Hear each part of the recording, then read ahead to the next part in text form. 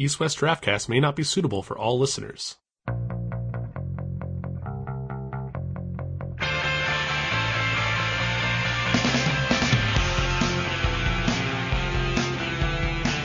Hello, everybody, and welcome to East-West Draftcast, the greatest thing to ever happen to the history of the universe. This is one of your hosts, Jeff. We have two hosts on this podcast, though, and that second host is Greg. What's up, Greg? Not much, man. I like how it started off being like the best limited podcast ever, to the best podcast ever, to the best thing on the internet ever. Now we're just the best thing in the universe. Like, can we top that?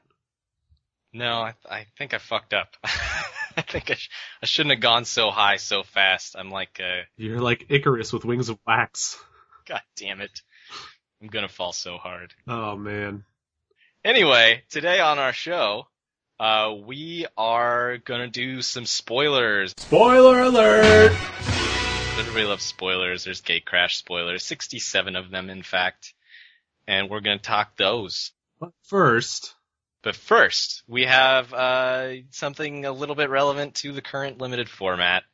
I made an observation about Return to Ravnica that Greg wanted to talk about and essentially dispute. Why don't you hit him in the numbers with your assertion? Alright. So I've been drafting online for, I took a little break. Cube was out, and that I did not touch Return to Ravnica when that was online. Surprise, surprise. Way better than Return to Ravnica, because it's better than anything.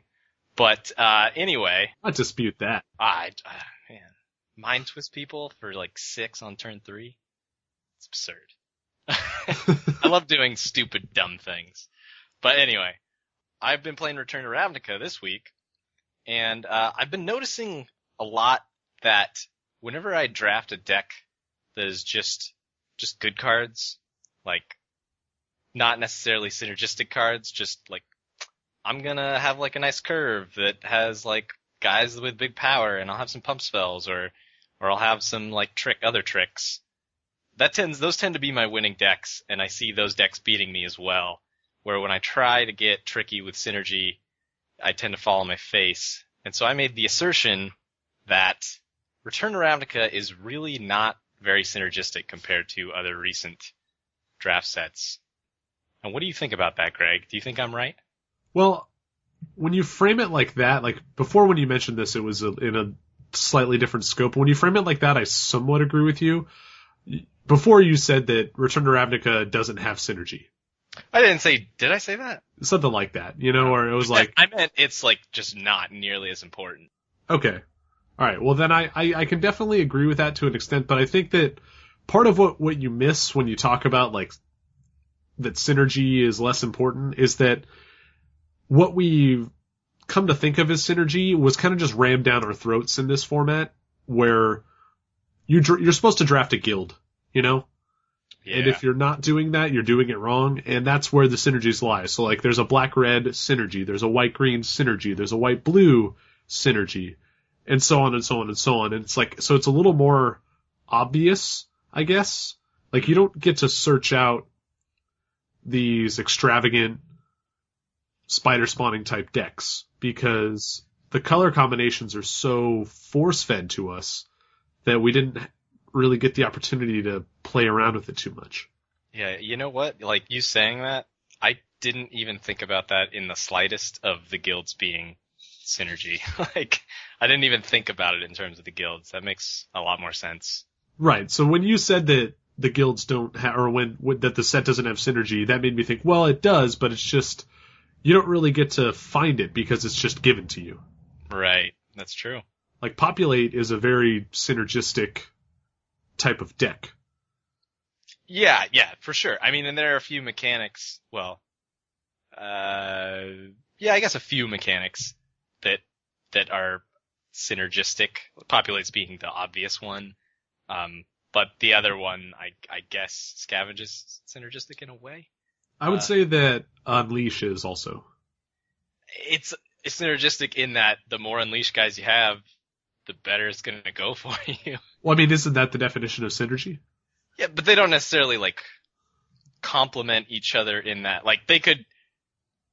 I could just have big dudes that could block and it would do the same thing. Yeah, I don't know. It doesn't feel like synergy. They complement each other in a very obvious way. That's the difference, you know? Yeah, I guess so. It's like there are no synergies that are like, that you have to work for in any way, pretty much. Nope. It's like, I mean, I always compare limited sets to Rise of the Eldrazi nowadays, because that's just the set that I think of when I think of really, really good draft sets. And that set was very awesome in that, like, synergy was so important, and it wasn't super obvious. Like, it was pretty obvious in that, like, take the ramp cards if you want to play the giant spells, or, you know, take the level up stuff if you want to be leveling up. Right. But there was also, like, raid bombardment. Yeah, exactly. There was a bunch of, like, token strategies that, like, weren't exactly what you thought of at first. And there was a lot of things when you were drafting that set is you would take a card, like, I don't know, there was like a card like Flame Slash or something, which is like an obvious early pick. For those that didn't play that set, it's 1 red for 4 damage to any creature at sorcery speed. And an obvious early pick is just a solid, cheap removal spell. But then, like, as the pack went on, it, like, maybe I have plenty of removal, but what I don't have is the ramp that I need in my red-green ramp deck. And that card becomes, like, I see that with, like, an Ondu Giant or something, and I'm like, I guess I take the Giant, even though it's a much worse card. But it's just like, cause it filled the synergy of my deck much more importantly. Like, in this set, the only quote unquote synergy that I feel I see is like, oh, I need a 2-drop. Like, not like, I need this type of thing to fill my, like, plan. It's like, nope, I just need a card to play at 2 mana. So, I think in general you're correct. I do think that Populate is inherently one that goes against what you just said. Right. Where there are times in a draft where you're drafting white-green where you're like, okay, what do I need to prioritize? The creature tokens or the Populate cards? And you have to make those choices pretty often. Mm-hmm. Populate is the one deck that I actually like to draft for that reason. Well, I would also say that Izzet falls into that category, not necessarily as a blatant, like, keyword-centric synergy, but the cards in that deck are, like, do you remember how hard it was, or how bad we thought Izzet was at the beginning of this format? Yeah. And the thing was, we just hadn't figured it out yet. It's true. We didn't know that you needed to be taking those Electromancers really high. You needed to take cards like Teleportal and Bluster Squall and cram those in there with bad cards like Cobble Brute to make a deck.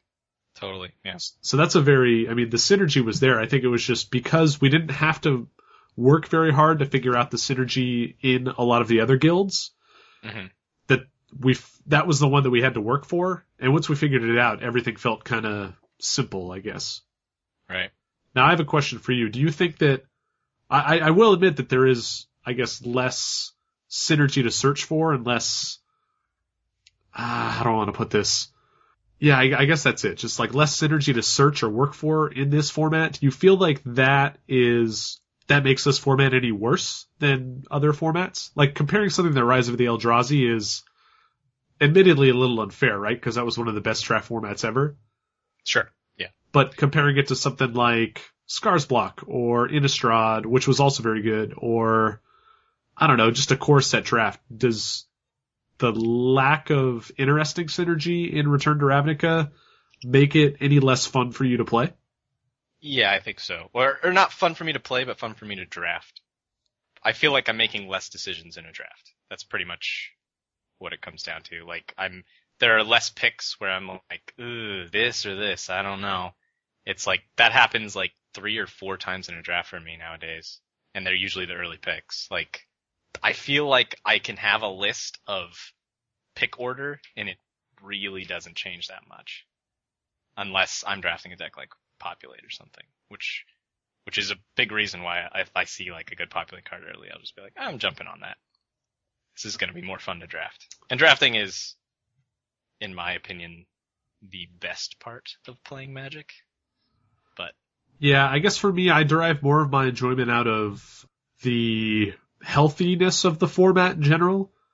It's very healthy, yeah. And I think this format is very good. You can do a lot of different things and still win. You can choose pretty much any guild. I do think that there are some guilds that are better than others. The guilds that have giant growth. Yeah. Or removal. Cough, Rakdos, cough. You know? Yeah. I'd rather play a good format that's a little less interesting and a little less, I guess, Johnny than play, I don't know. Scars of Mirrodin. Yeah, exactly. Yeah. No, I agree. Like, Scars is probably the one format that, like, the full block that if I tried to draft today, I would 0-3. I'm pretty positive. Like, because you never drafted it. I did. No, I did. I mean, just not very much. Like, 3 or 4 times. But it was like just a format that I generally have a hold on a format the first time I draft it. Like, I can draft a deck that does well as long as I'm playing with people at my skill level, I guess. Like, I can do well at the beginning. In that format, I was terrible and I had no clue what was going on, and I still don't understand it. And it's like, I feel like that one had too much complexity. Like, I don't know. I feel like nobody figured it out. I'm sure that's a bold-faced lie, but you might have to take up some beef with Jordan. Yeah. He was grinding that after the next set came out. I think it was Innistrad, right? Yeah. After Innistrad came out, he kept grinding Scars of Mirrodin block and was just coming up on it because he knew how to draft it and nobody else did. For sure. I mean, when I say nobody, I mean in its lifetime. It didn't seem like anything was super cemented, like, as this is the way you gotta do this. I felt lost every time I even watched a draft of that. Like, I didn't feel like I was being helped by the commentary. I don't know. It seemed like a wacky ass format. Yeah, I kind of liked how complex it was, and I don't want to get too much into Scars of Mirrodin block because we're here to talk about Ravnica, but yeah, as far as Return to Ravnica goes, I like the fact that it's healthy more than anything else. I like that I can draft any guild and feel okay about it. It's not like an Avacyn Restored where if you draft black, you're almost inherently at a disadvantage because the mechanic that's based in black just isn't as good as the things you're doing in other colors. Yeah, that set wasn't very good. Well, see, I like to draft that one too, but it was so unbalanced. Yeah. And that bugs me. That is the biggest downfall of any set, for sure. And Return to Ravnica, I guess I'm saying something negative about it. I really like this format. It's a lot of fun. Yeah. And it's better than Avacyn Restored. It's better than any core set, obviously. But so is every expansion ever. But I don't know. I mean, I like it. I like it probably as much as I liked, Innistrad, maybe. Innistrad, the Innistrad Dark Ascension. That's saying something though, because Innistrad was a pretty good format too. Yeah, I like Triple Innistrad more. Yeah, so did I. Like, Triple Innistrad was really good, and then I think the addition of Dark Ascension brought it down. Yeah, I think most people agree on that. Anyway, that was I just wanted to talk more about how, I guess, the synergies were more obvious than maybe... Yeah, I didn't even think of that as synergy. I know. But you're totally right, it is, and it's just funny how I just didn't even think of it. Okay, well, let's talk about Gatecrash, because we're all pretty tired of Return to Ravnica at this point, right? Spoiler alert! I like this Grasp of Phantasm. With Pick It High? I mean, first Pick High? Army of the Damned. Zombie. Coming out of the They're ground. coming out of the ground. Exactly. They're having to scrabble through the dirt. Don't draft it, I don't think, but I mean, maybe this Don't draft it? What? Oh, God. Blasphemy. Spidery Grasp. I'm a huge fan of every pump spell that's ever been used. There's another quasi-pump spell here, Travel Preparations. I don't love it. I don't like this card. Pump spell, man. Invisible Stalker. He's human. You need to put some pants on it. I'll put anything on that guy. I don't know if you guys have talked about how bad I am at drafting. Are you accusing me of keeping loose hands with only 2 lands and a looter? How dare you, sir? I want to talk about Silent Departure. Screams value to me. Seems good. The only thing I would take over is first the place. Ryan Hogan's stamp of approval. Angel of Flight Alabaster. It's kind of cute. Yeah, getting tired of it. Getting excited about new guilds. I guess that's more what it is. I'm more excited about the new set than I am over Return to Ravnica, because I still do like drafting Return to Ravnica. You know what, though? I am so much more excited for the third set than I am for this set after playing this one. Oh, tell me about it. Because I know how this is going to go. Like, it's going to be the same thing where it's like you have to draft a guild and it'll be pretty fun. Or my guess is it'll be pretty fun, but it'll be one of those things where you feel constrained. And I want it open. I want to be like, I can draft whatever the fuck I want. Yep. I want to draft 3 and 4 color decks consistently. I think that's what I really want. I was hoping for that with Return to Ravnica, and that definitely was not the case. No, yeah. I mean, we talked about that in the beginning with cards like Chromatic Lantern being the best, one of the best early picks. And it's definitely not the case because it's just 5 color is just not a thing really. Like, it's kind of a thing, but you have to get pretty lucky. But just think about when Dragon's Mage does come out and you open up that third pack and you see that Chromatic Lantern staring back at you and you just get an ear-to-ear grin and you just slam that thing into your pile. Like, that's what I want. I can't wait for that. I know. I wish that it was happening right now.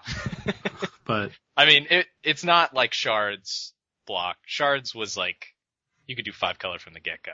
And it just got better as time went on, but in Shards of Alara triple, you could do it, and it was good.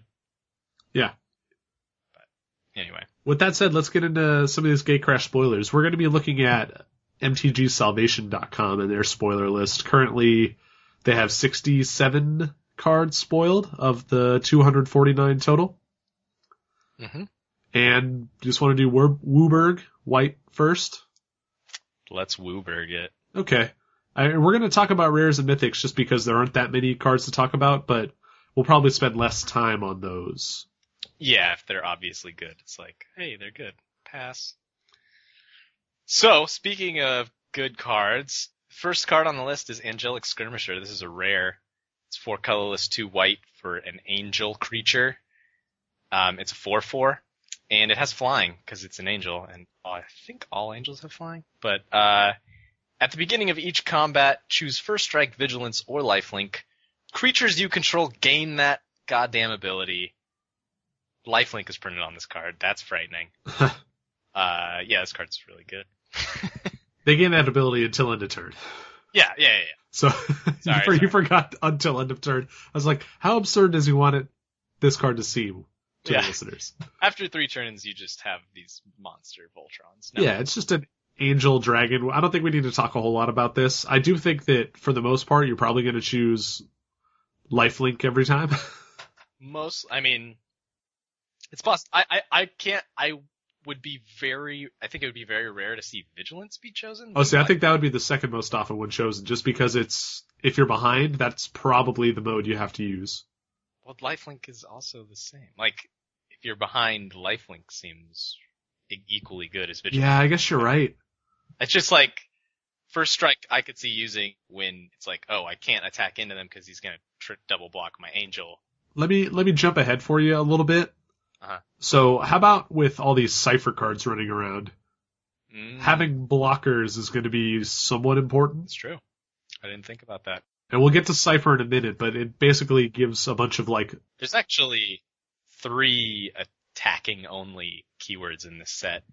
Battalion being one, as well as the Gruul one. I forget what it's called. Blood something? Blood Rush. Blood Rush. So those are all attackers get a bonus. So I guess, yeah, maybe Vigilance is better than I think it is. Yeah, but we'll see. Next up is Basilica Guards. This is a common. 2 colors and a white for a human soldier creature. It's a 1/4. It has Defender, and it has the Orzhov mechanic, which is Extort, which says whenever you cast the spell, you may pay white or black. If you do, each opponent loses 1 life and you gain that much life. Yeah, this is one of the most exciting cards for me on this spoiler list. Talk about dirtling. Yeah. Oh boy. Horned turtles that let me kill my opponent without attacking them very slowly. I love it. I want to draft as many of these as possible. And just every turn. Oh, did you? I want to skip ahead, but there's this sweet rare that doubles your swamp production. But you can only trigger this once per spell. Right, but per extort card you haven't played. So if you have multiple extort cards, you could do it 3 times per spell or something. Yeah, you'd have to pay the spell and then pay 3 additional mana. So it gets expensive. Draining 3 is huge though. It is, and you and I have discussed this already. Like you have a much bigger Orzhov hard-on than I do, but I'll tell you this. I don't necessarily think this is a great keyword. I just am excited to play with it. Let's move on. Sounds good. Next card, Boros Elite. This is an uncommon. Single white mana for a human soldier. This is a 1/1, and it has Boros' keyword, which is battalion. And what battalion is whenever this creature and at least 2 other creatures attack, blank happens. For Boros Elite, that thing is, it gets +2/+2, so it becomes a 3/3. So this is a swarming mechanic. We've seen them before. Yeah, I just want to see what you think about this card relative to another uncommon 1-drop like Dryad Militant. Which card would you rather have? I guess the Elite? See, I'd rather have the Militant. Yeah, well, I mean, the Militant is, if this was a hybrid green-white, I'd rather have this, I think. I don't know. Even if it was just white, even if they both cost the same, I'd rather just have the 2/1 for 1, I think, than this card. It's nice and aggro. Like, there are very few 1-mana 3/3s. In fact, I can only think of one, and it was very solid and limited. Banned in Modern. Is it banned in Modern? Nakatl? Yeah. I think so. Holy shit. I could be wrong. They banned a vanilla creature? Yeah, isn't that ridiculous? That is absurd. I had no idea. Yeah. Anyway, I don't know though, like this guy as a 1/1 for 1, like having to attack with 2 other creatures is kind of a steep asking price. Yeah, that's true. I mean, I'm looking forward to this in the full block when I get my birds with it and what have you. Oh yeah, but even still, like if you're attacking in with this guy and he gets his bonus, unless your other creatures are also getting better for attacking in multiples, you might not, like if they just block one of them, like then you're back down to 2 creatures and maybe you just gave away one of your creatures to temporarily boost your Boros Elite. I just don't know how good that is. Yeah, I mean, I don't think this card is great. I feel like it's a common level card. Not really. I guess probably in playtesting it was moved up to common or uncommon. Yeah, there's probably a little bit of too good multiples. Cold snap syndrome there. Yeah. But it doesn't feel as powerful as an uncommon to me. Right. But, and I guess Dryad Militant didn't necessarily either, but I mean, think about it just in terms of like if you play each of those cards on turn 1, the Militant is probably gonna end up doing more damage. In fact, although I would say that I guess the Boros Elite is probably a better late drop.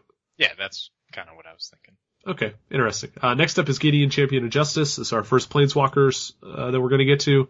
2 colorless and 2 white, 4 loyalty to start, +1 loyalty to put a loyalty counter on Gideon. So you heard me right. You +1 it to add a counter. So you actually +2 it. Actually, right. Hold on. Let me finish reading it. I fucked up. +1. Put a loyalty counter on Gideon, Champion of Justice for each creature target opponent controls. So not only do you get to +1 it, but if they have 3 creatures out, you're actually +4ing it. Yep. Kind of crazy, but it doesn't do anything else. You can pay 0, and this kind of mirrors the old Gideon. Until end of turn, Gideon becomes an indestructible human soldier creature with power and toughness each equal to the number of loyalty counters on him.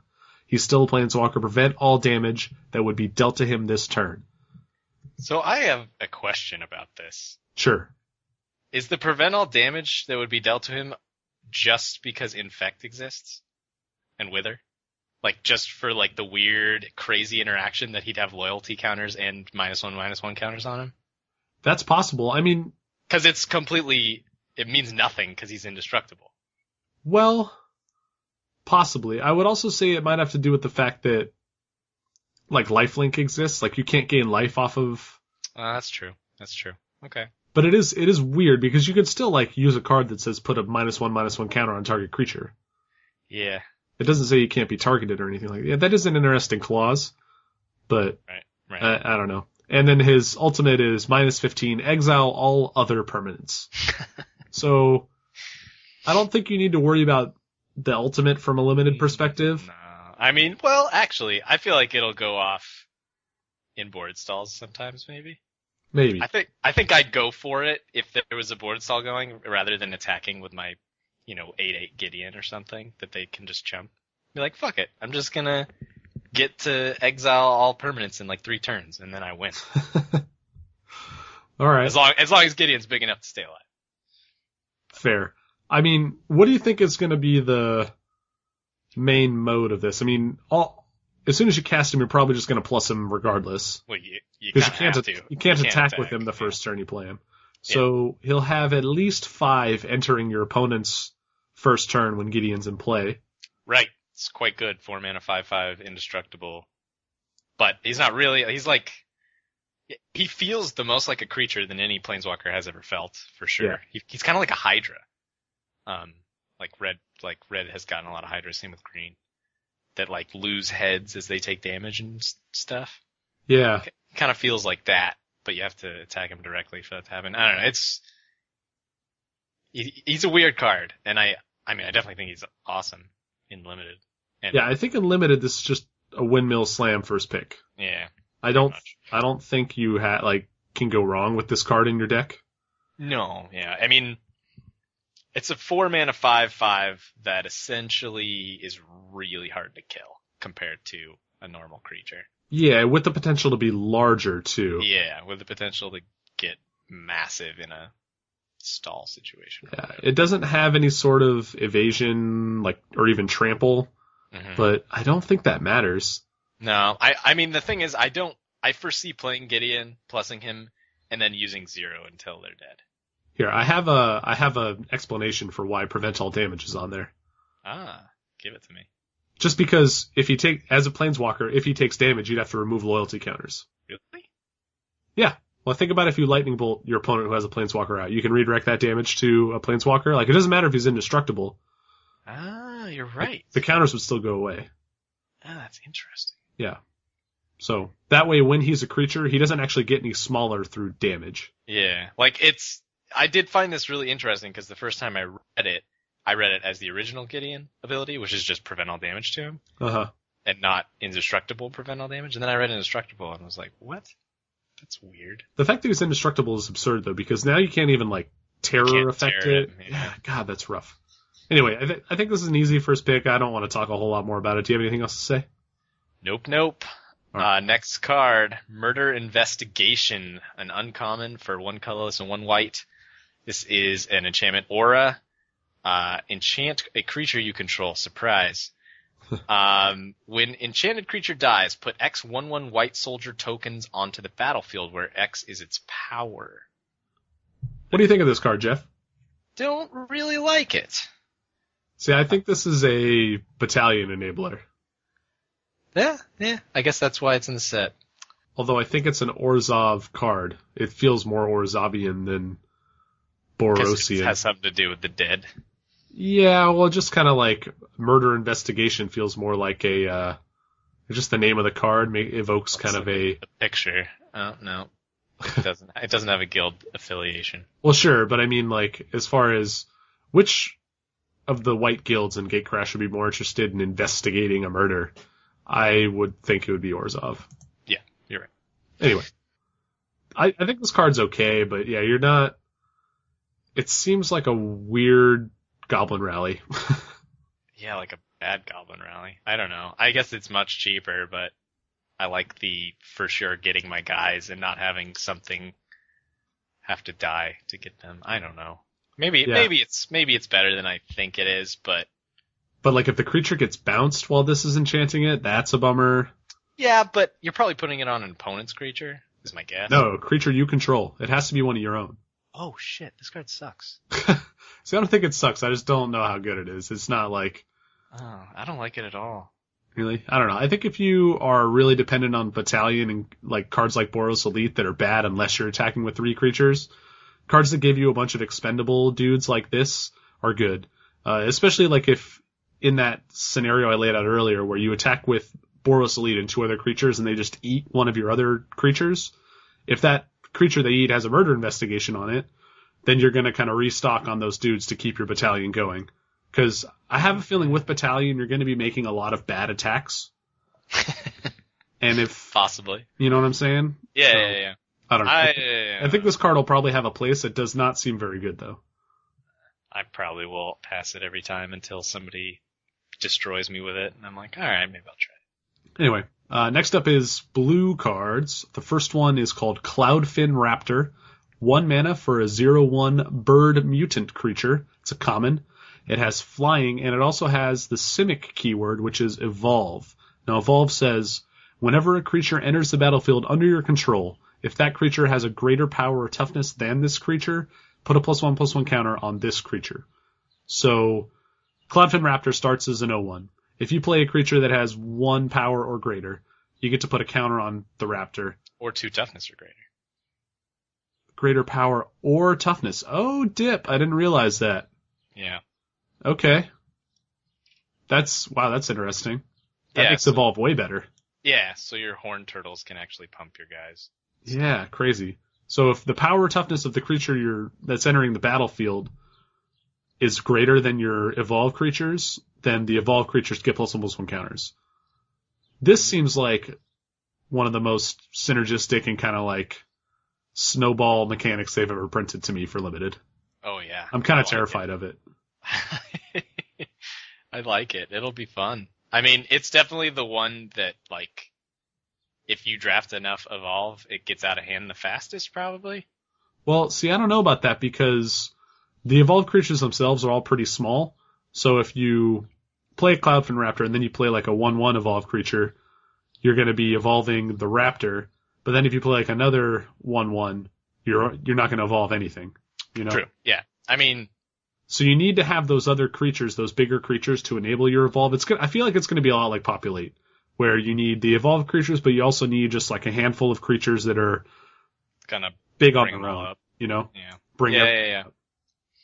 Yeah, but I could see like having like a 1-drop, 2-drop, 3-drop, 4-drop, all with the evolve keyword, and so like maybe it's not explosive, but it is like just this thing where if you have like 3 or 4 evolve guys out, like you play one creature and all of a sudden all your guys are massive. You're glorious anthem-ing your whole team. Yeah, which is ridiculous. Yeah. But I mean, it's a 1 mana for an 0/1, so I'd say it takes 2 evolves before Cloudfin Raptor is anything exciting, because a 1/2 flying is not exciting. Yeah, you don't want to play that card. No. With that said, if you can routinely get this to 2/3 for a single blue mana, that seems fine to me. It seems very playable. Oh yeah. And I mean, I think this guy will be played in most every deck because I think it's going to be really easy to get him that big. Yeah. The other thing is they're getting +1/+1 counters, and Simic is known for being able to do things with +1/+1 counters, which a couple cards spoiled so far have shown that off. So I'm hoping to see more of those, or maybe I'm not, but depending on how good Evolve is. But they're not just getting bigger. They might be giving you some kind of weird advantage from a different card you play. Yeah, we'll see one of those soon. What's next? A card we will talk a lot about. Enter the Infinite. It costs 12 mana, 8 colorless and 4 blue. Let's just move on. Moving on. I'll say what it does. Sorcery. It's a mythic. Draw cards equal to the number of cards in your library. Then put a card from your hand on top of your library. You have no maximum hand size until your next turn. It's never ever going to be cast unlimited. Passing. Yeah, we're not going to play this card. Next up is Gridlock. This is an instant uncommon. X and a blue. Tap X non-land permanents. I'm not too excited by this, but effects like this are occasionally playable. Yeah, it's like a Bluster Squall. Right. I think it's probably worse than Bluster Squall. It might be better. I don't know. I think it's equal. I don't know. You can tap non-land things with it, which is cool. So you can hit like key runes and I don't know, maybe there can't be that much. Maybe an artifact. We didn't see many artifacts in Return to Ravnica though. No. I foresee it just tapping dudes and probably tapping like 2 or 3 of them. Yeah, you could tap a Gideon with it. Could. Anyway, what's next? Why would you want to do that unless Well, it's if a it's creature? attacking you, yeah. Well, then it's a creature. I don't know. So who cares? I mean, Still you can on tap non-land. creatures. It's also a creature. You can still say creatures and do the same thing. Anyway. Next card, Hands of Binding. 1 colorless and 1 blue for a sorcery. Tap target creature an opponent controls. That creature does not untap during its controller's next untap step. And now we get the Dimir. Dimir, that's it. I was like, what the fuck killed this?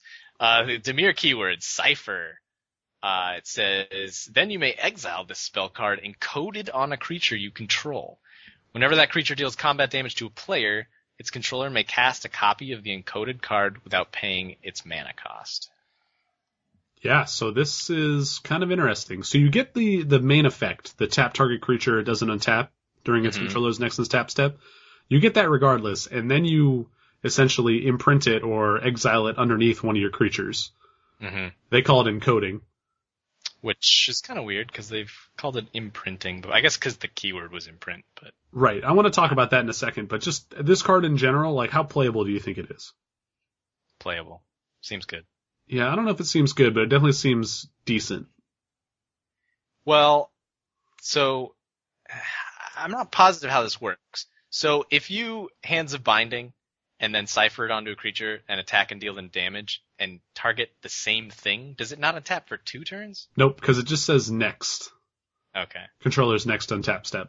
But you could essentially hit another creature that maybe they attacked with on the previous turn, so you're tapping down 2 of their dudes until end of turn. That's true.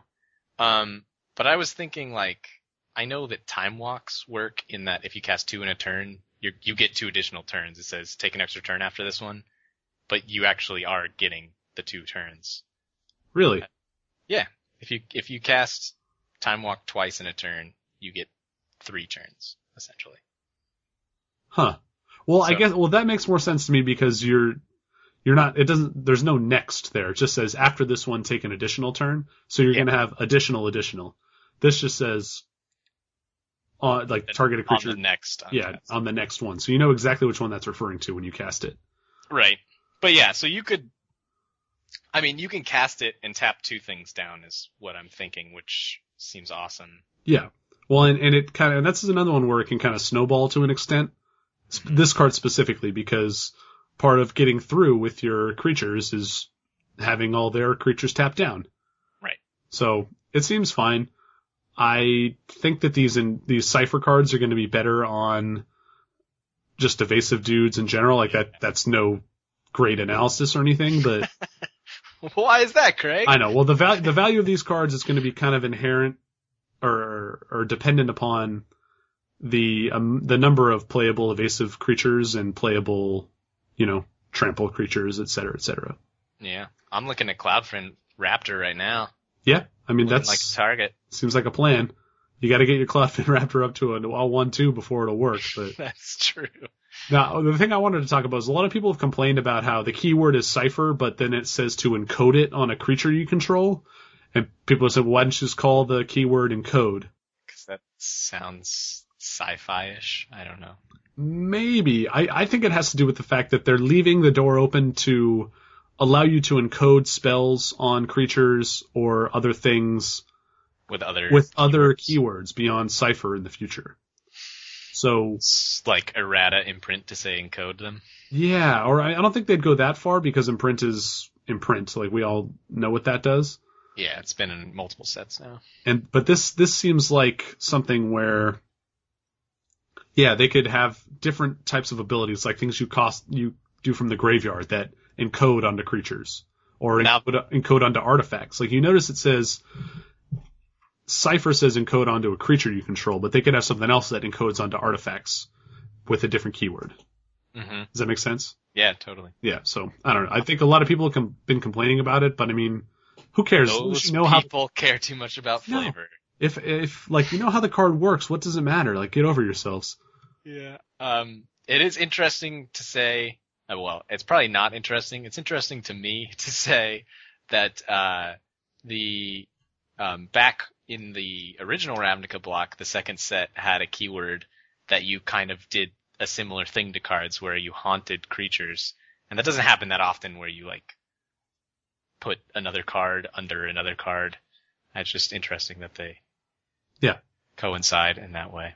But That is weird. I didn't think about that. I don't know. Next up, Rapid Hybridization. This is an uncommon instant. It costs a single blue mana. It says destroy target creature. It can't be regenerated. That creature's controller puts a 3/3 green frog lizard creature token onto the battlefield. So this is essentially a functional reprint of Pongify, if anybody remembers playing with that card. You destroy something and that person or that creature's controller gets a 3/3. Yeah. I don't think frog lizard is going to be relevant. I mean, these cards are... They're so this is my favorite thing about Simic is they have the most ridiculous, like every creature has a different, multiple different types, like bird mutant, frog lizard, merfolk wizard, like if you just go to the gold cards, there's even more ridiculous ones, like there's some like weird ooze stuff going on. It's awesome. I just think it's hilarious. Yeah, it's fun. But as far as just the playability of this card, it tends to be pretty playable because at the very least you can always cash in a 1/1 or a 2/2 for a 3/3. Yeah. At instant speed. And you can ambush, yeah. Yeah. But it's kind of like a worse version of Beast Within for limited. Right. You often will just be, you'll side this card in when you see your opponent has some bomb that you can't deal with otherwise. You'd be like, oh, you have an angel that gives all your creatures lifelink every turn. I'm gonna let you not have that and have a 3/3 instead. Right. So. Yeah, I actually prefer Pongify myself because turning people into monkeys is way cooler. But yeah, I'm an Avenomancer man myself. You like turning people into sheep? Yes. That card was so terrible. But fuck you. It was. You had to I don't know. You had to jump through like 8 hoops to turn something into a sheep. Hey, sheep have to jump over like fences all night long just so everybody can go to sleep. He was also like a 4-mana 1/1 or something. I don't know. 0/1. 0/1. Yeah. Pretty sure. Fuck power. Yeah. I turn people into sheep. What's next? Next card is Simic Flux Mage. 2 colorless and a blue for a Merfolk Wizard. This is an uncommon. It has our sweet evolve mechanic, and it is a 1/2, so it's going to be pretty easy to bump that up at the start.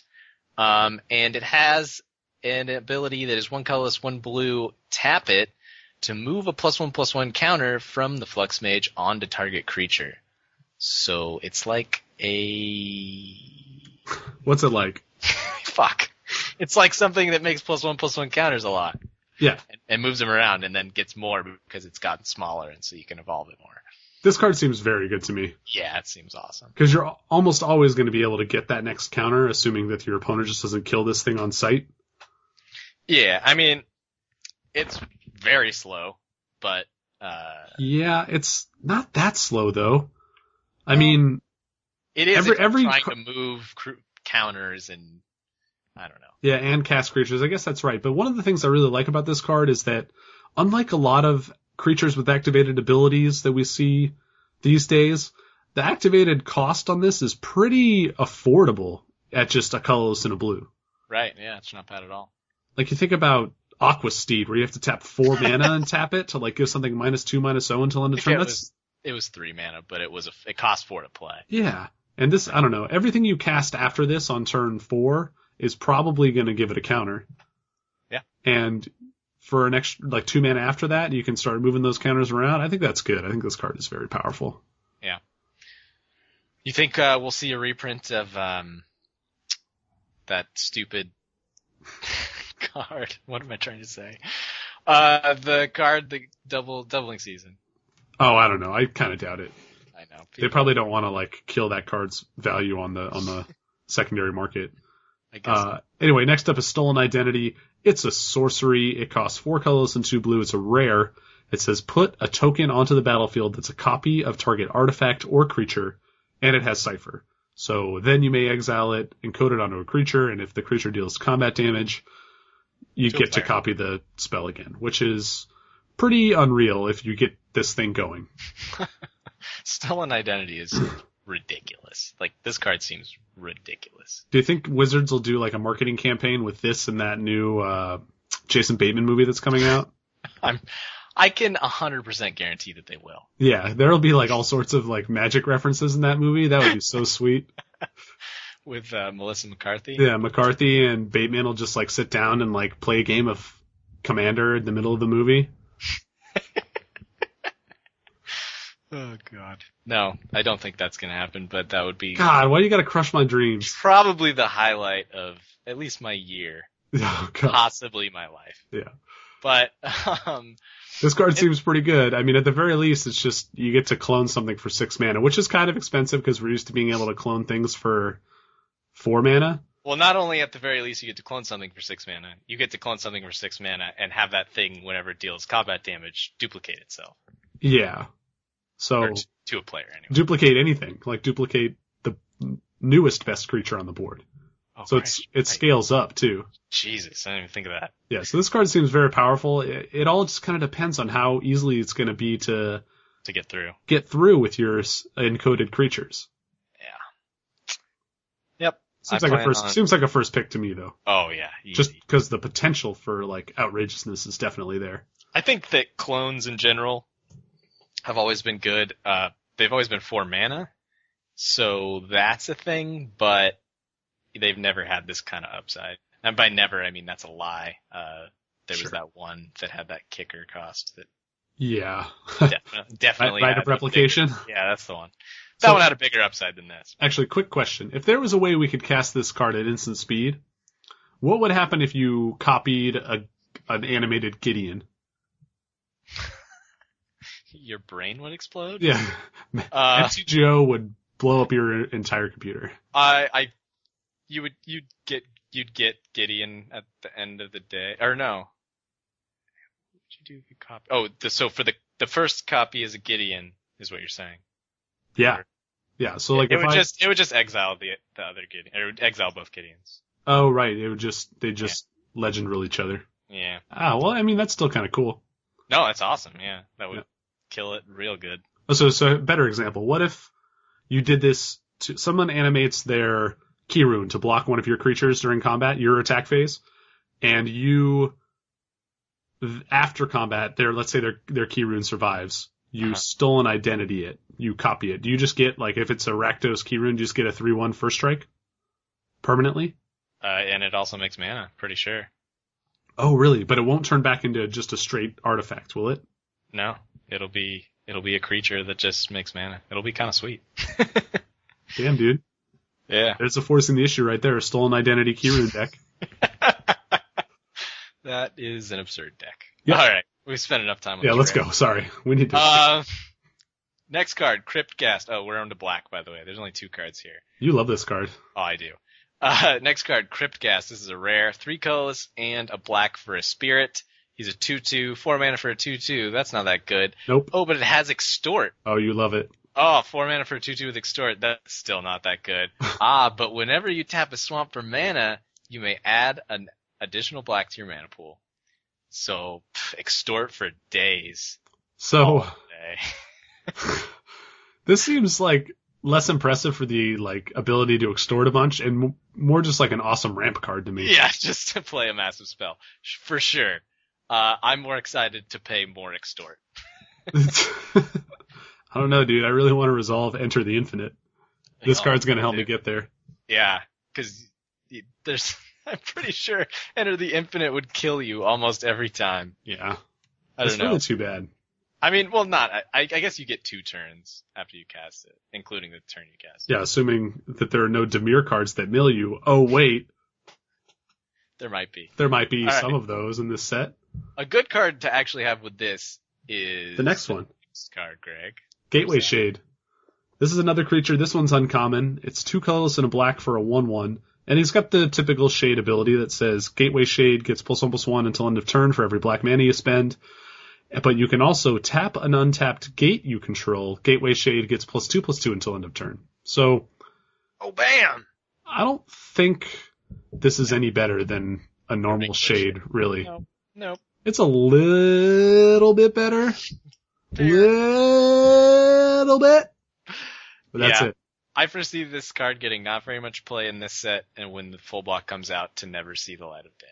See, I think it's pretty decent. It's just like a frozen shade with a little bit of upside. But very small upside. Yeah, I mean, do you like the Crypt Shade better than this, or whatever that one's called? The 04, where you pay 2 mana to give it +2/+2? Yeah, I do. Just because that's a better base creature? Yeah, and because I don't plan on having a bunch of swamps. I plan on having many different colors of mana. But we talked about this earlier. In Return to Ravnica, we kind of figured out eventually that 2-color decks are where you wanted to be. Sure, okay. But even with that fact, like, you're never gonna tap all your mana to pump a Gateway Shade up to massive. You could definitely tap all your mana to pump whatever the hell he's called. Yeah. See, the thing I like about this one is that it's a very good target for Cypher cards. Because they're not going to want to block Gateway Shade. No one ever wants to block a Shade. If That's anything, true. like, most of the time when a Shade's attacking, you're just like, okay, I'll take it. How much are you going to pump? Like, are you going to waste your turn, like, to deal me damage? Yeah. And with this card, it's like, well, if it's got something encoded on, it's like, well, fuck. Now do I need to just block and give up a creature? Or can I afford to take a bunch of damage and allow him to get a free spell? Yeah, I mean, and the other thing to be noted comparing the two shades from the last set is that you can't fake it with the shade in the current set, in that you can't attack and then have them be like, okay, I'm just gonna take it. You have to pump at that point, or else. Yeah, you have to spend why at did least you attack? 2. Like, what was the point? You're just tapping your blocker, so there's no like faking them out. You know what I mean? Yeah, they have to spend at least 2 to deal some amount of damage.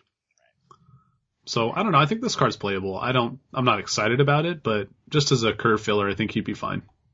Probably won't play very much. What's next? Hellkite Tyrant, a mythic. 4 colorless and 2 red for a 6/5 flying trample. Already good enough.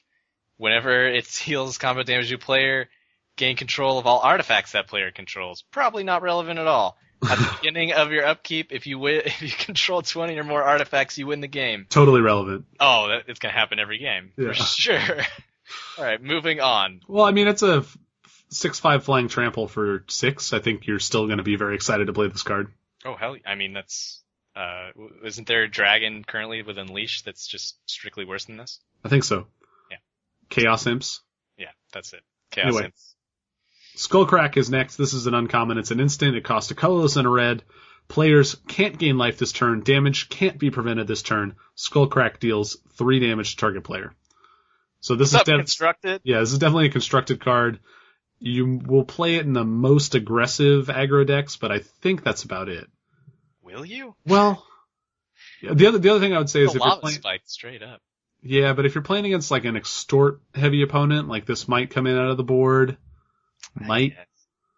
I'm not excited about playing this, but I could see a scenario where I would run it.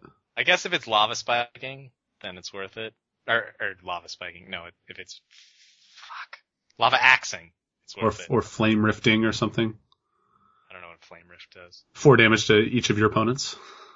Okay. Anyway. If it's flame rifting, I'm not that excited. Okay, moving on. I mean, let's say this. 1 extort trigger, if you play this card, I guess in response to them in an obvious extort situation, you are essentially lava axing them, or it's a 5-point damage swing. Like, they don't get to deal you a damage, they don't get to gain a life, and you deal them 3 damage. Why don't they deal you damage? You're right. Okay. Flame Rift. Fair. Yeah. Alright. Next card. Tin Street Market. 4 colorless and a red. This is a common. It is an aura. And it is one of those special enchant lands that we keep seeing in these sets. Enchanted land has tap, discard a card, draw a card. The new red looting mechanic that they're gonna keep printing forever now. Rummaging. Is that what they call it? I don't know. Wasn't that goblin a rummaging goblin? The one in M13? God, I don't know. Yeah. Possibly. Anyway, this is like the first enchant land I think I've ever been excited about. Are you legitimately excited, or are you just I'm excited to see how playable this card is. You want to hear my guess? What's your guess? Not playable. See, I think it is playable. I wouldn't want to run more than 1. I mean, the guilds in this are Gruul and Boros, like aggressive guilds. Exactly. All the more reason to want to cash in things for your So late drop lands, like the lands you draw late in the game. if it was on like a 2 or 3 mana spell, sure. It's a 5 mana spell. I mean, that's the limiting reagent in this chemical equation, you know? Like, is that 5 mana going to be worth it? I don't know. Probably not, but I can't wait to try this card. I'm not going to lie. If I was a betting man, I would bet money, lots of money, that this card is unplayable. Okay. And by lots of money, I mean like $1. I don't think you're wrong, but I also think that like, if you went into a casino and that was on the board, that would be the favorite. Like, you'd have to bet a lot to win a little. Yeah. Whereas, like, there is like a good, or not a good long, there's no such thing as a good long shot, but there's a long shot bet that could hit where this card is playable. Right. I mean, I just see, like, if one of the red guilds was not all about attacking, I would be like, hey, this could be a fun, dirtily late game thing. But the fact that the 2 keywords for both Gruul and Boros say attacking creatures makes me not like this. So you're saying for 5 mana, like, if you're going to cast a spell, you'd rather just cast like a 3/3 than this card? Yeah. Okay. Yeah, I don't know. I just think that it gives those super, like, hyper aggressive decks a little bit of extra late game play, you know? Like, if you do run out of gas and you start drawing lands, if you haven't won the game, you're probably just going to lose at that point. If you have this on one of your lands, you might be able to win that game. That's all I'm saying. How about this? Did you really like the 4 mana hasted creature that could do this in Avacyn Restored? Yes, I did. Mad Prophet, I love that card. Like a really high pick? Because it's like 3 turns faster than this. And it doesn't constrain your mana, and it's a creature. It's like infinitely It's better. only 2 turns faster. I hyperbolized the amount of turns that it was faster by But 1. it's definitely not as good. I'm not saying that this card is as good as that card. Like, Well, I thought that card was a low pick in that draft format because I picked that higher than most people. yeah, well, just all the other creatures were so much more synergistic. But anyway, like, it was a solid card. I liked it, but Yeah. it's just so much better than this. And Sure. I look at this and I'm like, ugh. I do not so deny that. Slow. Right. No, I mean, I get it. I admit that this card is probably terrible. Okay. But It's on record now, Greg. Can't take it back. Can't take it back. Anyway, next up, Viashino Shanktail. This is a uncommon creature, 3 colors and a red for a 3/1. Viashino Warrior. It has first strike, and this is our first instance of the Gruul keyword Blood Rush. And Blood Rush says, like, it's Blood Rush hyphen and a mana cost. On this, it's 2 colors and a red. Discard Viashino Shanktail. Target attacking creature gets +3/+1 and gains first strike until end of turn. So essentially, Blood Rush takes any creature that has that ability and turns it into a pump spell that copies the power and toughness, and also any keyword abilities like first strike, trample, etc. So because this is a 3/1 first strike, if you Blood Rush it, the attacking creature you're targeting with Blood Rush gets +3/+1 and first strike until end of turn. Yeah. I mean, this is going to be cast as a pump spell like 80% of the time. See, I think this is a good creature too, though. 4 mana for a 3/1 first strike is pretty good. Yeah, it's solid. I don't know. Pump spells are so good nowadays. Yeah. But the thing with Blood Rush is that if you have a lot of Blood Rush creatures in your deck, then you're going to have to cast some of them. Oh, for sure. Yeah. And as we'll see as we go further down through these cards, This a lot one's of the much more cast. yeah, this one is much more castable as a creature than some of the other ones we're going to get to. Yeah. But I like this guy. He seems good. Yeah, totally. I think this is a pretty solid 4-drop. Yeah, well, any card that gives you options and versatility as far as, like, what do I want a 3/1 first striker, or do I want a pump spell in my attacking creature? Yeah. It is important to note that it's only attacking creatures that Blood Rush can target. So you don't get to use this on defense. You don't get to use this to save creatures from damage-based removal, like in your main phase. Yep. It's pretty narrow. Pretty damn narrow, which is unfortunate because I foresee that meaning this format might be a little too aggressive, but we'll see. Anyway, next up. Next up, green cards. Experiment 1. which is a very interesting name for a Magic card. But anyway, it's 1 green, uncommon, Human Ooze. That's the weird one. Human Ooze. And it's a 1/1. It has Evolve, as we've heard multiple times before. And it has remove 2 +1/+1 counters from it to regenerate it. The art on this card is sweet. Oh, yeah. He's like a weird squid man. It's a Human Ooze, obviously. He's got a skeleton, and he's also an ooze. Yep. Yeah, that is... My brain is broken.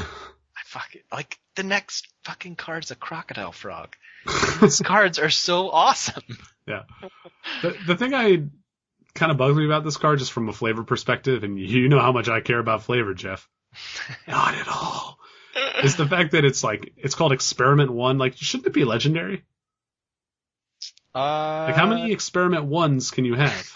It should have another piece of text on it that says, if this is the second Experiment 1 you've cast this game, the name of the card becomes Experiment 2. Exile this copy of Experiment 1 and put a creature token onto the battlefield that's a copy of Experiment 1 named Experiment 2.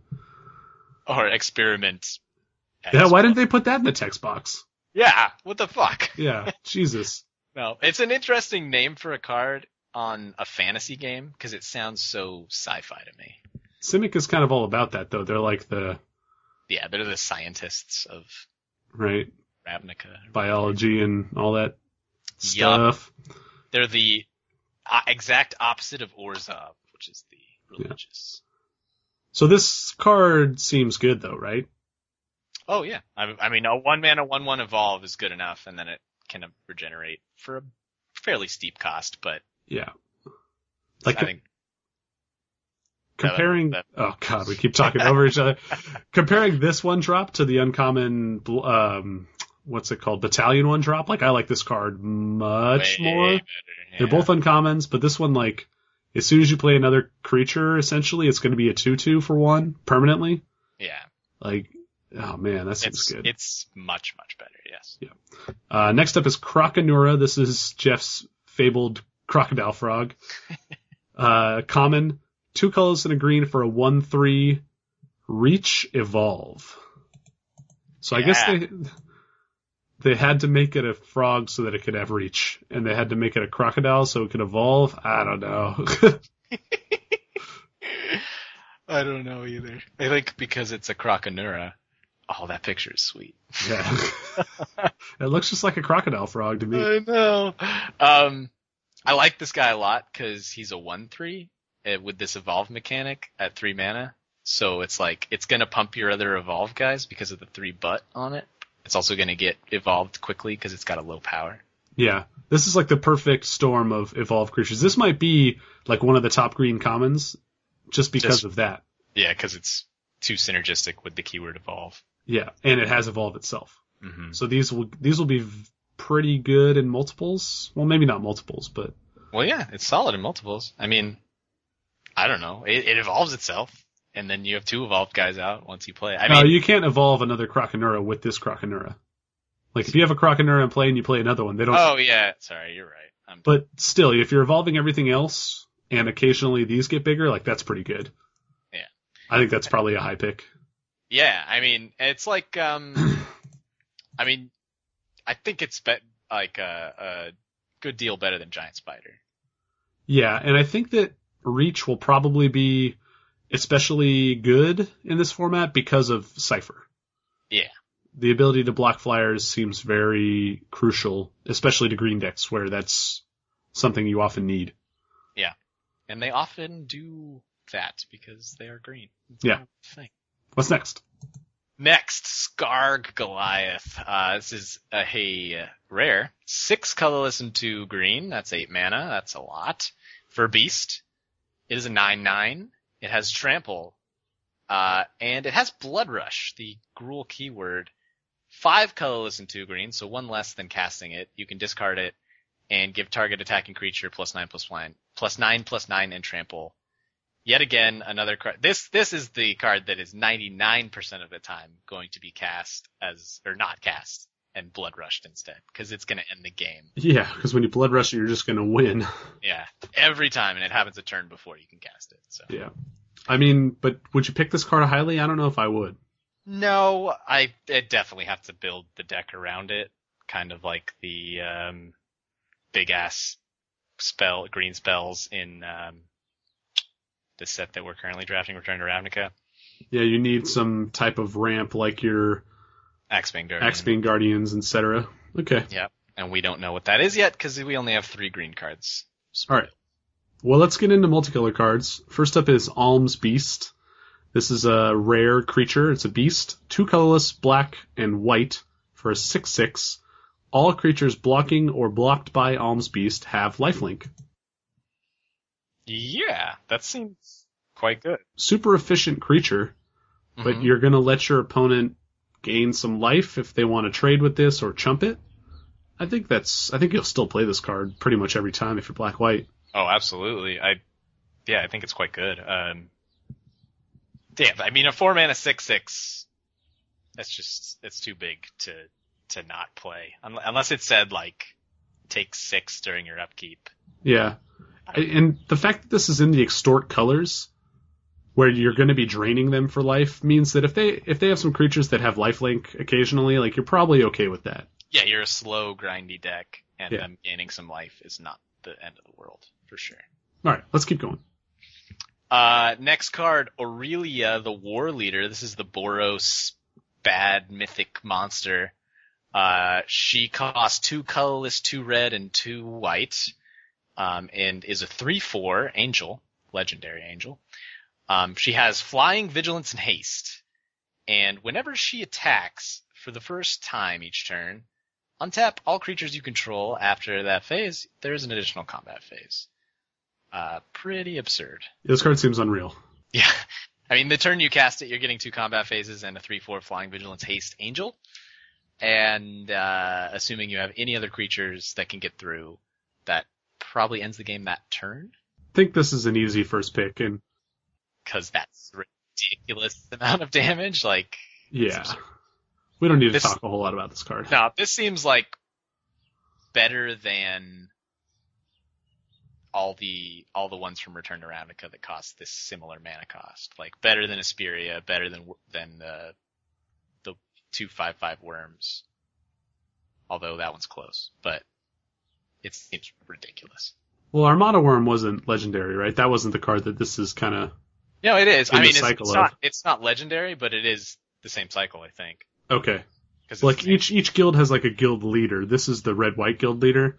The green-white guild leader was the Populate lady. That's true. I guess that's the same cycle. But I mean, I don't know. But if you're comparing mana cost to mana cost, yeah, I'd say this is probably as good, if not better, than an Armada Worm. And that's saying something because Armada Worm was silly good.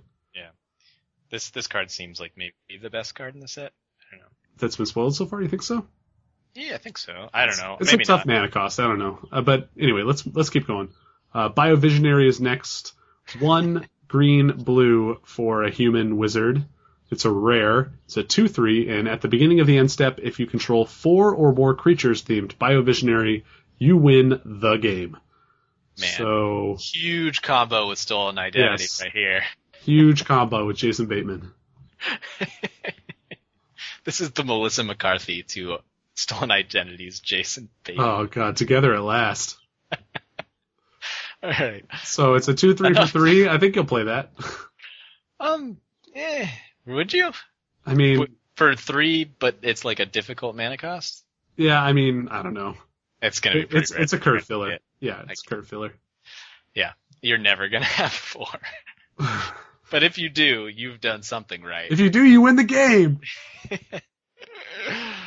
Yeah. I do like that it's at, has nothing to do with limited, but I do like that it's at the beginning of the end step instead of upkeep, so you don't have to wait that agonizing turn where it's like, am I gonna win, with those cards that say you win during your upkeep. Yeah, you gotta get your mirror. I hate that shit. I want my automatic win immediately. All right. Keep going. Borborygmos, enraged. This guy used to be in the other set. Yeah, but now he's enraged. But now he's pissed off. He's a mythic. He costs 4 colorless, 2 red and 2 green. He's Mr. Gruul commander. And he's a 7/6 legendary Cyclops. He has trample. Surprise, he's kind of Mr. Trample. Whenever Bragabras enraged Okay, Russell. deals combat damage. Whenever Burglar of Willis deals combat damage, throw back, reveal the top 3 cards of your library. Put all land cards revealed this way into your hand and the rest into your graveyard. Discard a land card. He deals 3 goddamn damage to a creature player. This is so much better than that one Seismic Assault card. Yeah. Right? You should get a 7/6 trample with it. You do have to spend 7 mana to get him out, though. 8. Try again. Oh, 8? He's never being cast. No, I mean, I don't know. This, again, is one of those cards where, just like the Scarred Goliath, I require ramp to put this in my deck. But if I can cast it, it's like World Spine Worm ridiculousness. Yeah, I mean, how often would you take this deck and maybe you didn't have a lot of ramp? Maybe let's say you had 1 or 2 ramp cards. Would you just run 18 lands and run this card? I think you'd do that just because this card is so good if it hits the table. It completely depends on the aggressive nature of the format. Okay, that's fair. All right, let's keep going. All right. Next up, Call of the Nightwing. 2 colorless, a blue and a black for an uncommon sorcery. Put a 1/1 blue-black horror creature token with flying onto the battlefield, and it has Cipher. So you get a 1/1 flyer, and then if you connect with the encoded creature, you can get more 1/1 flyers. First, I want to say the picture does not look like Dick Grayson. Yeah, what's up with that? Second, in real information land, you can cipher the token you put into play. So that's kind of cool on this card because it puts an evasive creature into play. Yeah, build your own little, what you call it, Bitter Blossom. Exactly. So, yeah, again, I don't know how good these Cipher cards are going to be, like how often you're going to be able to connect with them, but this one does have that advantage of built-in evasion to it. Mm-hmm. This one seems pretty good. I think this one's going to be a solid pick. Yeah, I'm a little skeptical just because a 1/1 flyer, doesn't attack through anything at all. That's true. Yeah. I don't know. Yeah, maybe you're right. And even if they connect one time with the encoded creature, they just get one more 1/1 flyer. It does have the opportunity to get out of hand, but I don't know. Next up. Clan Defiance. This is a sorcery. It is a rare. It costs X, red, and green. Choose 1 or more. Clan Defiance deals X damage to target creature with flying. Coming in at number 2, Clan Defiance deals X damage to target creature without flying. And number 3, Clan Defiance deals X damage to target player, which I assume you will never not choose. Because why wouldn't you? This card is awesome. Yeah, okay. I did. Yeah, I'm eating my words right now. This card is probably better than Aurelia, the War Leader. Really? Oh my god, dude. I think they're both very good. I don't know if I could... It's a fireball that also kills maybe 2 more creatures. Definitely 1 more creature. That's absurd. Yeah, it's branching bolt on steroids. It's big steroids. I don't know. I mean, again, you're gonna want to spend, at least 5 on this. But, I don't know. If you are branching bolting, to maximum efficiency, that's pretty huge. And if you're doing it at the end of the game when you have 8 mana, it's bam! It's like a goddamn, what's that card that miracles and murders everything? Oh yeah, Bonfire. Bonfire, yeah, it's kind of It's not quite as good as Bonfire, but it is very good. No. I think it's an easy first pick. Yeah. Next up is Consuming Aberration. This is a rare horror creature. Costs 3 colorless, a blue and a black. It's a star. The Consuming Aberration's power and toughness are each equal to the number of cards in your opponent's graveyards.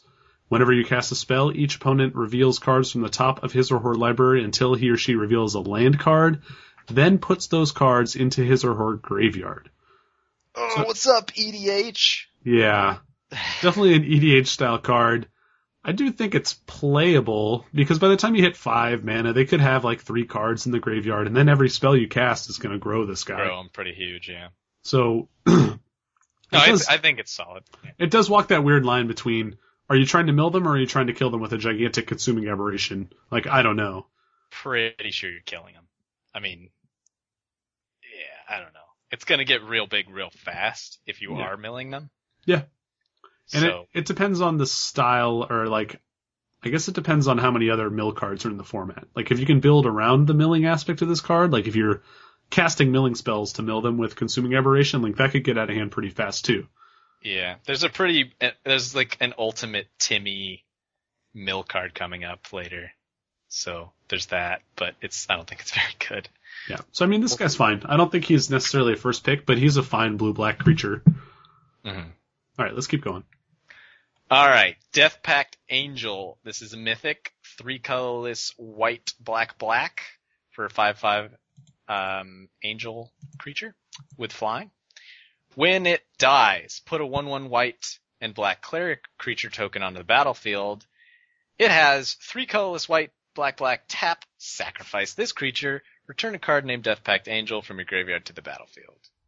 So he gets a little, like, priest that can be like, hey, I'm gonna summon you from the dead every time it dies. This card seems pretty good. Yeah, it's a 5/5 flying that's pretty hard to kill. Yeah, there aren't a whole lot of cards that say exile target creature in this format. Yeah. It's gonna, I mean, you're gonna have to kill the angel, and then you're gonna have to kill the cleric before your opponent untaps with it in play and has the mana to recast the angel, essentially. Yeah, and they'll have the mana because they cast it in the first place. Right. So yeah, the card seems good. I like it. Probably easy first pick. Next up is our first charm, Dimir Charm. Blue-black, uncommon instant. Choose one. Counter target sorcery spell, or destroy target creature with power 2 or less, or look at the top 3 cards of target player's library and put 1 back and the rest in that player's graveyard. This is fine. I don't like it as much as some of the other charms. Oh, really? I think that the third ability is very good. Really? Yeah. Why? It's like a sweet impulse where you get to put things in the graveyard. But do you care about putting things in the graveyard in this format? I mean, maybe you don't, but at the same time, like, oftentimes the worst brainstorm effects, like the worst look at the top of your library and put them back in any order, is the fact that you, like, have to put back cards that you don't want. Whereas this card is, like, you look at the top 3, it's very rare that all 3 of the cards you want to draw are going to be there in, like, some order. You know? Yeah. So I think being able to, like, because you're not only drawing the best card out of the top 3 of your library, you're also digging 3 cards deeper in your library to get to other cards in your deck. The key difference between all the cards you're comparing it to right now is the fact that all those other cards say draw card. Well, I mean, hold on, this doesn't say. Oh shit. Okay, you're right. For some reason, I thought it said put 1 into your hand. I just was thinking about this all wrong. No. Okay, yeah, that's not as good. No, it's inherent card disadvantage. So yep. I don't like. It's very similar. It's actually extremely similar to the Is It Charm's third ability. That is right. Draw 2, discard 2. Pretty rarely used, but yeah. I mean, I've seen that used a lot, but this is compared to the other 2 modes. I think it's pretty rarely used. This is not as good as an Instant Charm by any stretch, but I do think because it's versatile, it's still playable.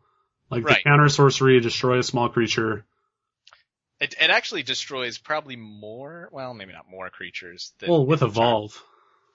But yeah, I mean, it does pretty good against creatures in that it's power 2 or less instead of so you can kill things with big butts and small fronts.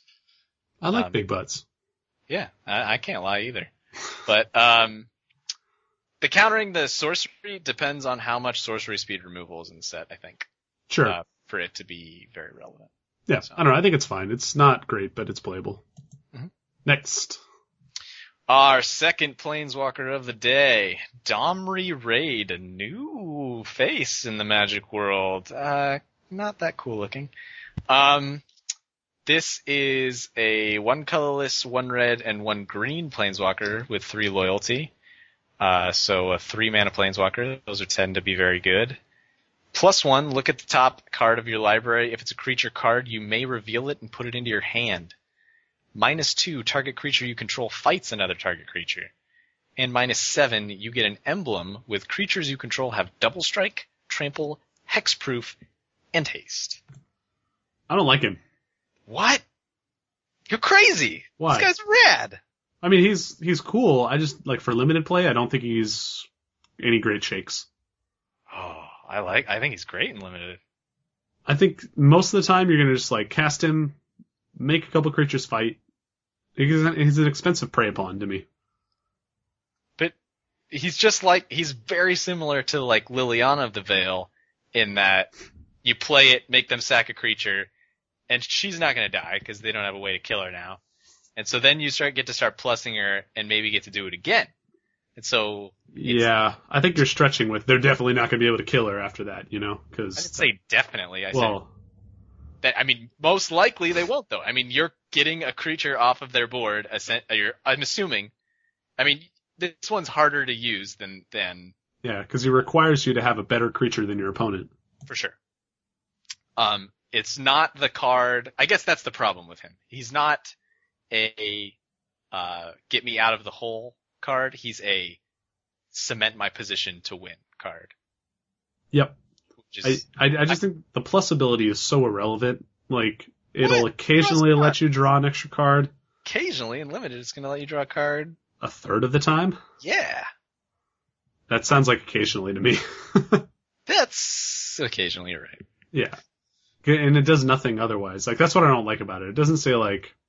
It's not, if it were +2, I think it'd be different too. Like if it was +2 for that ability. But yeah I don't know. It just seems like a prey upon with upside, which is fine. Like it's definitely playable. I just don't know if you want to first pick this card. Which you often want to do with Planeswalkers. You know what I mean? Right. I think Liliana of the Veil was another one of those where... Sure. I think that's a great comparison. Yeah. But I loved Liliana of the Veil. Like she was not an amazing Planeswalker compared to at the general power level of them, but she was a sweet card. I think this is a sweet card. Yeah. I think Liliana had a better +1, but Domri has a much better ultimate, so... Yeah. Anyway, next up is Drakewing Crassus. It's a 3/1 lizard drake with flying and trample, and it costs a colorless, a green, and a blue. That's common. And it's a common. This is a sweet little evasive dude. I mean, he's gonna trade with things a lot, but at the very least he's trading, he's not just dying. Yeah, this card seems actually pretty awesome. Because 3 power means that it's probably going to evolve some things, and it's efficiently costed for its abilities. I like it a lot. Trample means that you will often get to cipher things or encode spells. Yeah, if you want to get us one cipher off before he goes away. Right. For show. I like him. What's next? Dusk Mantle Guild Mage. This is our blue-black Guild Mage. Surprise, it costs blue-black. It's a human wizard, and it is a 2/2. These are all things you definitely couldn't have guessed. The abilities are 1 colorless, 1 blue, and 1 black. Whenever a card is put into an opponent's graveyard from anywhere this turn, that player loses 1 life. 2 colorless, 1 blue, 1 black. Target player puts the top 2 cards of his or her library into his or her graveyard. So, feeling a little underpowered for a guild mage. Yeah, but he's a plan. He's a clock in and of himself, you know? He is a finisher in the dirtliest of dirtle decks, for sure. Yeah, he's got the same feel that like a Vidalcan Entrancer does, that if you give me enough time, I'm just going to beat you with this card. Right. And, hey, if you got 7 mana, you can mill them 2 and make them lose 2 life. So good for 7 mana. Gotta hate that. I know, that's so bad. The other thing is that we know that Dimir is going to have other mill cards, so you're going to just be milling the shit out of him with this card. For sure, yeah. The losing life thing, I would dare to say that if you are using it, you're probably a big dumb stupid. No, I mean, there'll be corner cases where you'll... It's just gravy is what it is. Yeah, exactly. Yeah, the second ability is the one you want to be using. Next up is Elusive Crassus. I get another Crassus to talk about. This is a fish What's the mutant. creature type? That's the important part. It's a fish mutant. Oh, fish mutant. I gotta look at this picture. I better be the orange fish from The Simpsons with the 3 eyes. Looks like a merfolk. What? Anyway, colorless, blue, green for an uncommon. It's an 0/4. It's unblockable. And it's like, oh great, an unblockable 0/4. How is that good? Well, it also has Evolve. So if you play things with higher power or toughness, you get to make this guy bigger. Yeah, he's got Cypher written all over him. Yeah, the tricky thing with this card, though, is that because he has 4 toughness, you're not going to get to evolve him based upon that very often. No, it's going to be power. So yeah, you're going to have to cast cards with higher power than this to evolve him. But I think that's fine. Which is easy to do once. Right. Probably easy to do twice. Maybe a little tougher to do 3 times. Sure. But that's okay. A 2/6 unblockable, that's a card that I'm happy to play for 3 mana. Yep. Yeah, he's a fine dude. Let's keep going. Alright, Fathom Mage. 2 colorless, a green and a blue for a 1/1 rare creature human wizard. He has Evolve. Whenever a +1/+1 counter is placed on Fathom Mage, you may draw a card. What? That sounds so awesome. It costs 4 mana for a 1/1 though, which is unfortunate. But boy, do I like to draw cards. Yep, me too. Yeah, I like this card. It's weird because of the cards that have been spoiled so far, the Simic ones are by far the ones I'm most excited to play with. Yeah. Just because the ability seems so kind of fun and synergistic. Yeah, and you have to draft you gotta think more when you're drafting. Like Yeah. Which creatures you have to take when doing some crazy math in your head. But it's also in the 2 colors that don't usually get any removal. I know. Which is like always a red flag for me Unlimited. Yeah. So, I don't know. Next up is Fireman Avenger. This is 2 colorless, a red and a white for a rare angel, 3/3 flying.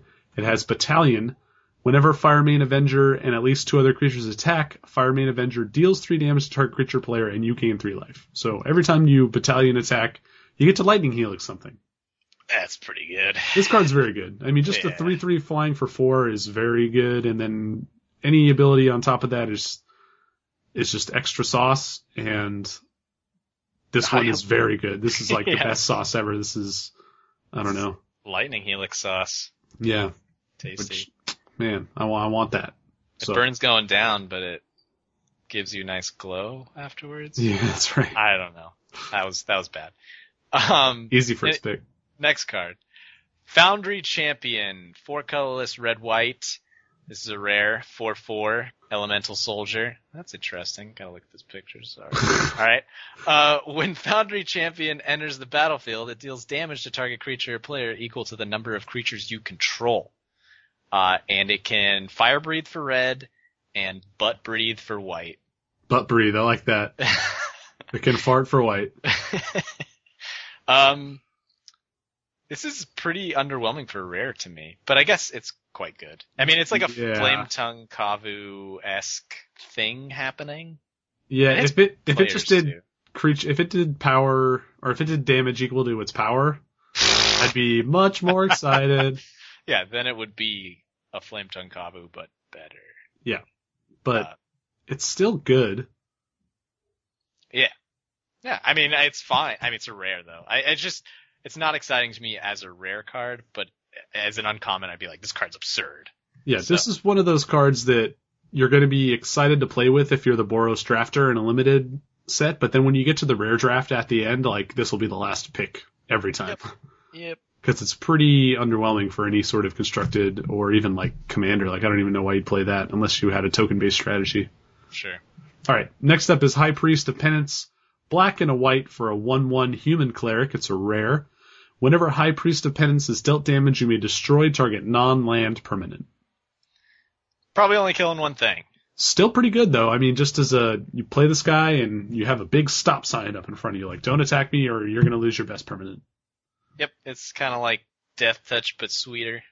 Like, think about if you get to trade this with something with 1 toughness, too. Like, Jesus. Man. Value Town. Value Town, one-way ticket. Alright, Next card, Lazav Demir Mastermind. This is the Demir man. Blue, blue, black, black. 3/3 legendary shapeshifter. He's got the hexproof. People hate that keyword, including myself. And me. Whenever a creature is put into anywhere an opponent's graveyard, or what? Huh? Whenever a creature is put into an opponent's graveyard from anywhere, you may have Lazy Mastermind become a copy of that card, except its name is still Lazy Mastermind. It's legendary, and it still has hexproof like a bitch. Seems good. Unfortunate card. I mean... Unfortunate card is unfortunate? Yeah. It's lame sauce, but... Just a 3/3 hexproof for 4 is annoying. Yeah, but not great. Like, especially for the mana cost. Of course, it, kind of trading out, or getting scary is the scary part. Yeah, if you have a removal spell, you can remove their best creature and have this guy become a copy of that. If you mill them, you can have him become a copy of anything that you mill. If they discard a creature, like any of those Blood Rush creatures, this guy can become one of those. Like, God, this guy's really good. Seems pretty solid. Not as good as some of the other cards at this cost. Like, I think I like Rakdos more than him. Oh, see, I think I like this card more than Rakdos. Really? I don't have to jump through any hoops to cast him, and he has hexproof, which is just... Yeah, I really think it is one of the most powerful abilities. It is absurd, yeah. Like, it's not fun, it's not fair. I don't know. The body for the thing is not... I like this... Yeah, I don't know. It's good. Yeah. Anyway. Mind Grind is up next. Sweet name. X blue black for a sorcery. It's a rare. Each opponent reveals the top of his or her... oh boy. I pulled a Jeff. Each opponent reveals cards from the top of his or her library until he or she reveals X land cards, then puts all cards revealed this way into his or her graveyard. X can't be 0. So this is the Timmy Mill card I was talking about. If you pay 4 mana, they do it until they hit 2 lands. 2 lands. Which is the same as... That's still like a pretty good mill, though. You're probably milling 5 cards there. Yeah. If you do it for like X equals 5, it's an absurd mill. You're going to mill them for a lot. Yeah. Probably, I don't know, 12 or so. Would you rather have, if you're actively trying to mill your opponent, would you rather have this or Glimpse the Unthinkable, which is just blue-black, someone mills 10 cards? Glimpse, I think. Yeah. Well, yeah. Depends on how defensive my deck is. Like, if I feel like I'm gonna easily get to like 7 mana every game, maybe Mind Grind. Okay. Just thinking that the Mind Grind's just gonna straight up win you the game.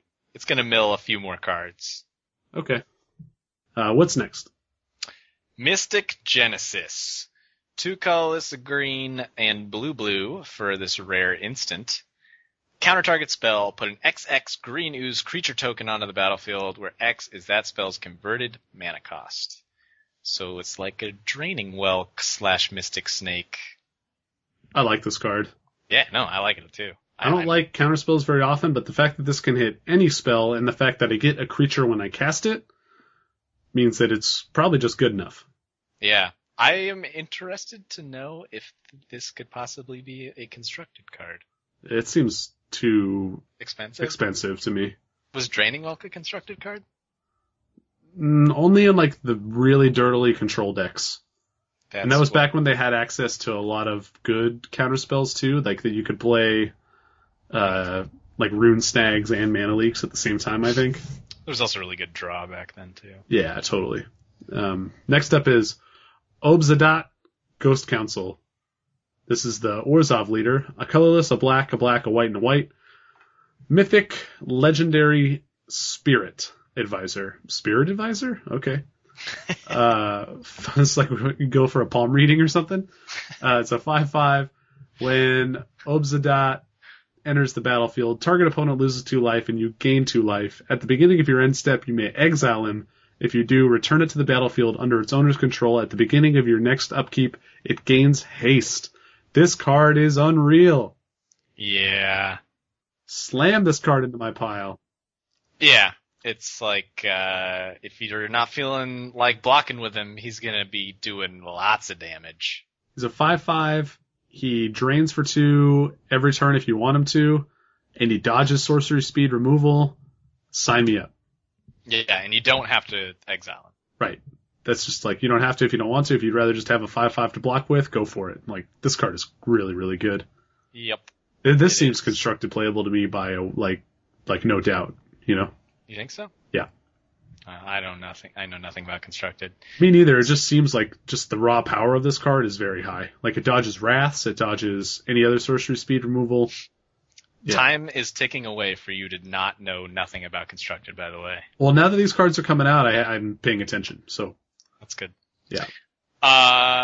Anyway, last note on him, his name is Dumb. Obzadat? Somebody at the flavor department got lazy and just like started pointing at letters. Do you think they have like a letter dartboard that they throw at? They must for that card. That'd be great. They're like, okay, we need a vowel. Throw one at the vowel board. You gotta know. Alright, now I want 2 consonants. B, Z, yes. It's like, now let's put a ridiculous letter. Oh, we got a Z. Yeah. Alright. Next. Rubble Hulk. This is 4 colorless, a red and a green. For a star, it is a rare. And it's an elemental. Rubble Hulk's power and toughness are each equal to the number of lands you control. It also has Blood Rush. 1 colorless, red and green. Discard it. Target attacking creature gets +X until end of turn, where X is the number of lands you control. Surprise. Yep. Seems pretty damn good as a pump spell. Pretty meh as a 6-mana creature. 6 mana 6/6 is pretty decent though. That's above the curve, I think. Slightly. Yeah. But for a rare? I mean, that's the thing is, like, I think you're right. Most of the time you're going to want to Blood Rush this, but there are going to be games where you're just like, okay, I need another creature. What do I rip? Oh, 6-drop. Oh, 6/6, slam onto the battlefield. I'm ready to go, you know? Yeah. I don't know. He's fine. I don't think he's great, but the Blood Rush is pretty impressive. Yeah, no, I think he's good. The fact that he's like very versatile makes him pretty solid. Next up is Signal the Clans. This is a rare instant. It costs a red and a green. Search your library for 3 creature cards and reveal them. If you search for 3 cards with different names, choose one at random and put it into your hand. Shuffle the rest into your library. So. Question, Greg. Yeah. Why the hell doesn't it say search your library for 3 creature cards with different names? And then put one in your hand at random. Like, who's going to search up for 3 cards without different names and literally do nothing and shuffle them back in? I was just going to say, like, make sure you don't mess that up, but I guess you're right. Like, the way they wrote it is kind of, they didn't have to write it that way. No, it's dumb. It makes no, there has to be a corner case for that to mean something, and I really want to know what that is. Yeah, that's interesting. Man, yeah, I don't know. That's bizarre. This card does not seem playable and limited. I guess there are, like, cards that care about if you shuffle, you know? Yeah. Yeah, for limited, even for constructed, I think this is just a bad card. Yeah, I'm sure. Just a bad rare. Bad rare. Bad rare. Next up's a reprint. Reprint. That was terrible. Sky Knight Legionnaire. 1 colorless, red and white, 2/2 human soldier flying haste. Welcome back to the team, Legionnaire. New art is dumb, though. Oh god, that's terrible. It's really bad. It was sweet. The old art was sweet, and this is just like... this is a common, by the way. Crotch cam. Yeah, crotch cam. That's hilarious. Like humping the camera. I don't want that. No. I don't know. It's a great card, though. It's a really good aggressive creature. Yep. Solid. Yep. Next up, Sunhome Guildmage. This is the Boros Guildmage. 2/2 for a white and a red. It's an uncommon human wizard. Get out of town. First ability, colorless, red, white. Creatures you control get +1/+0 until end of turn. Solid. Like it. Second ability, 2 colorless, red, white. Put a 1/1 red and white soldier creature token with haste onto the battlefield. Like that one too. You know who this is very similar to is a very old guild mage. Yeah, the Selesnya Guild Mage. Yeah, super similar. Yeah, and that was probably the best guild mage back in those days. Probably. But I think so. Yeah. This one's good though. I like this card a lot. Yeah. It's a high pick. I think this is probably going to be the best guild mage in this set. I think the best overall will be the Selesnya one. Yeah, the Selesnya one could have been a rare. Yep. Next. Treasury Thrall, 4 colorless, white, black. It is a rare 4/4. It has Extort. Whenever it attacks, you may return target artifact, creature, or enchantment card from your graveyard to your hand. That's solid. Yeah, this card is awesome. Yeah. It's gonna get to use my Extort every turn until I run out of cards in my graveyard. I like that it doesn't have to deal damage to return something. Like, you just have to attack with it to get something back. Right. Like, the first turn you attack with it, even if you're attacking into, like, a trade or something, you're at least 2-for-1ing them. Yep. The other thing I like about it is because Dimir is in this set, you often will be kind of just getting arbitrarily milled, I think. Mm-hmm. And if they want to put stuff in your graveyard, yeah, like, no problem. I'll get it back with this card. I mean, obviously you have to be lucky enough to open up or get past a rare, the Treasury Thrall, but I think it's good. Next up is Urban Evolution. This is an uncommon sorcery, 3 colorless, a green and a blue. Draw 3 cards. You may play an additional land this turn. Wow. Love this card. Holy shit. Yeah. This is like, so sexy. I love it. Better than Harmonize, right? For limited purposes? Maybe not for limited, but I mean, just the fact that it's like really close. You recoup that extra mana that you pay for Urban Evolution with being able to cast an extra land, which you're probably going to draw one of. Yeah, for sure. The other thing is it's turn later, so that's the scary proposition, but it's ramping you, which is matters. Yeah. I mean, you're ramping on turn 5, which isn't the greatest, but hey. Yeah. Draw 3 cards for 1 card is always good, and then the additional tacked on play an additional land is sweet. This card is going to be pretty good. I mean, we should talk about like the dangers of a card like this. It doesn't develop your board. If you're behind, it's probably not going to, like, the loss of tempo at playing this card is probably not worth it just to draw the 3 cards. Like, it's probably not going to get you back into the game. Right. But if you're at parity or if you're winning, like, a card like this can just be backbreaking. Yep. Next up, Whispering Madness. 2 colorless, a blue and a black for a rare sorcery. Each player discards his or her hand, then draws cards equal to the greatest number of cards a player discarded, and you can cipher it. Seems bad. Yeah, it seems kind of like a do-nothing for the most part. Yeah, there's like a blue card that costs 3, I forget which set, that does the same thing without cipher. Windfall. It's straight unplayable. I think this is, I understand that it's possibly doing the whole mill thing, but I don't know. It doesn't seem like it's worth that. Yeah, the cases where this card are good are when you have very few cards in your hand and your opponent has many cards, so they have to discard a lot just to draw the same number of cards while you get card advantage. But 1, you have to get to that point, and 2, you have to get to a point where, like, your opponent might be upgrading on cards with the new stuff they draw, so it's not that good. No. And I think this is only really a milling card for the most part. Yeah, and it's probably one of the worst ones. Yep. Next up is Zamek Guildmage. This is the Simic Guildmage. Blue and a green uncommon, 2/2 elf wizard, not a human wizard. What? Crazy. First ability, green and a blue. This turn, each creature you control enters the battlefield with an additional +1/+1 counter on it. So, even if they have 0, like if the card has nothing to do with +1/+1 counters, they come in with a counter on it. Oh man, Memnite deck? Yeah, when you said that other one was probably the best Guildmage, like I was thinking, oh man, we haven't even seen the white-black one, and the blue-green one is sweet. It's not as good though. I don't know. Anyway, the second ability, green-blue, remove a +1/+1 counter from a creature you control, draw a card. That's the ability I like. Well, oh man, they're both good abilities. Like the first ability, let's say it's turn 5, and you draw an experiment 1. You draw a 1-drop. You can pay blue, green, and then pay 1 more green for the experiment, and he comes in as a 3/3. Yeah, for sure. I don't know. I think this card is very powerful. That's the definitely best. Best case scenario for sure, but that's what I'm saying is like, you can make all of your creatures you cast bigger for the low cost of 2 mana. Like that's every creature you have has kicker blue-green. If you paid the It's one kicker, bigger, yeah. it gets +1/+1. So For sure. Multi-kicker, in fact. right, it's good. Yeah, I mean, totally.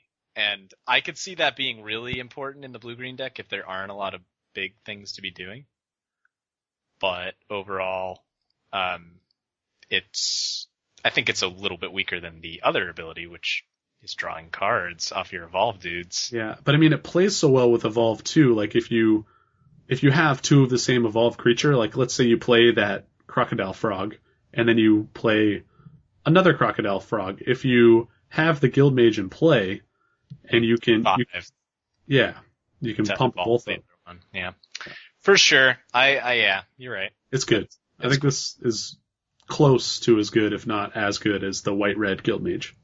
Making dudes, making them bigger. Yeah, you're making 1/1s for 4 mana. Making them bigger. Yeah. I like it. But anyway. Next card, Zur-Ta Swine. 3 colorless, red-green. This is a common. 5/4 boar. It's got Blood Rush for 1 colorless, a red and a green, giving +5/+4 to an attacking creature. That is spicy. Fucking good at common. Holy crap. It's really scary that there's a 3 mana +5/+4 attacking pump spell. Yeah, and this card should cost 6 to cast. Like, seriously? 5 for a 5/4? I'll cast that without this ability at common, like, in pretty much any set. Like, he's good. This card's really good. Anyway. I mean, God, this card is so good. Next up, we're in hybrid cards. Burning Tree Emissary. Red-green, so he's a 2 mana spell, but you can pay any combination of red and green mana to get him. I still don't know how to best, illustrate that in an audio podcast. I don't know. It's an uncommon human shaman, 2/2. When Burning Tree Emissary enters the battlefield, add red-green to your mana pool. It's like a Manamorphose dude. Yeah, it's kind of like a free quote-unquote creature, as long as the next thing you cast also can use red and green mana. Yeah. Seems I like it. It's not great. It's a 2-drop, though. It's a bear that, I mean, just think about this plus any other 2-drop on turn 2. Yeah. You go Burning Tree Emissary into another 2-drop, or... Yeah, it could be very explosive, for sure. Even on turn 5, if you have this and a 5-drop. Like, let's say you're planning on casting a swine, and then you draw Burning Tree Emissary on turn 5. You're like, okay, well, I'll play the Emissary, and then I'll play the swine. You know? Yeah. It's just free tempo. Free tempo. Definitely better than the, Priest of Urabrask that we've seen previously that costs 3 for a 2/1 and gives you 3 red. It's like, fuck that shit. Totally. Give me value on my free spells, please. Let's keep going. Nightvale Spectre. We got hybrid blue-black 3 times. I'm not going to explain that any better. It's a rare 2/3 Spectre. Flying. Surprise. Whenever Nightvale Spectre deals combat damage to a player, that player exiles the top card of his or her library. You may play cards exiled with Nightvale Spectre. Not for free. No, you have to still pay the cost. But you can play them. And you know what? If you exile lands from their deck, you could probably pay that cost pretty easy. Yep. Well, the other thing to keep in mind, though, is that as soon as this thing dies or leaves play, you're not going to be able to cast those exiled cards anymore. True. Because the ability to play them is tacked right there onto the creature. The creature needs to be in play for that effect to be going on. Yeah. Solid Spectre, though. Yeah, just a 2/3 flyer for 3 is fine, and then all this extra stuff is good. So I think he's better than your average 2/3. He's just got a rough mana cost. Yeah, I think he does, but I don't know. I think his power level is pretty high for totally 3 mana. Because you can kind of steal colors with him too. He's weird. He's kind of a weird mana fixer. Yeah. So they don't necessarily want to give you lands out of their hand, but that might be what they prefer to discard. It's the top card of their library that gets exiled, so you mill them with it. Oh, I thought they discarded it. Oh, never mind. Okay, it's a little worse than I thought. Oh, see, I think it's better. Because then they don't even get to choose. Yeah, but if they were discarding, that's straight card advantage right there. I don't know. I suppose. You're right. It's not card advantage, but it is. If you get to cast 1 spell with him, he is. It's card advantage, yeah. Sure. So, next up, we got the key runes. Boros, Dimir, Gruul. They're all the same as their old key rune counterparts. So let's just talk about the creatures they become. The white-red one becomes a 1/1 with double strike.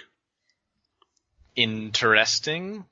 So you're going to want to pump this somehow. Yeah, I prefer that on my red-green one since Right. all the blood rushing happening. But blood rush can happen on just straight red cards, so Yep.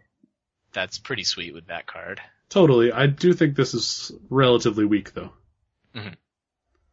Next up is the blue-black, and it becomes a 2/2 unblockable. I like this one a lot. Yeah, that's one of the better ones we've seen. Obviously, not strictly better, but seems better than the white-blue one. Yeah. Which got flying. The reason you say it's not strictly better is because the white-blue one could block a flyer, whereas this could not. So, Right. And the red-green one becomes a 3/2 with trample. I think that's pretty good in the Blood Rush colors. Yep. But again, not great. I just don't like the key runes. They're just so slow. Yeah, but this set might be a little bit slower. Probably That's fair though. Yeah, you're right. You might be right. So what's the next non-key rune artifact, Jeff? Illusionist's Bracers. It's a rare, 2 colorless equipment. Whenever an ability of equipped creature... Oh, it costs 3 to equip, by the way. Whenever an ability of the equipped creature is activated, if it isn't a mana ability, copy that ability, and you may choose new targets for the copy. That is not happening in Limited. Oh, I don't know. What about a guild mage? Guild Mage, yeah. I mean, that's a rare and an uncommon you gotta get, and it only works well with that uncommon. You have to have multiple cards that this card's gonna be good with. Yeah, I mean, there are a lot of cards, that are not spoiled yet, though, so this card could go up in power level, but think about it just on a Foundry champion. If you pay a red, it gets +2/+0, or a white, it gets +0/+2 until end of turn. The guild mages are good examples. I'm kind of just scrolling Find a out. common. Yeah. Find a common and we'll talk.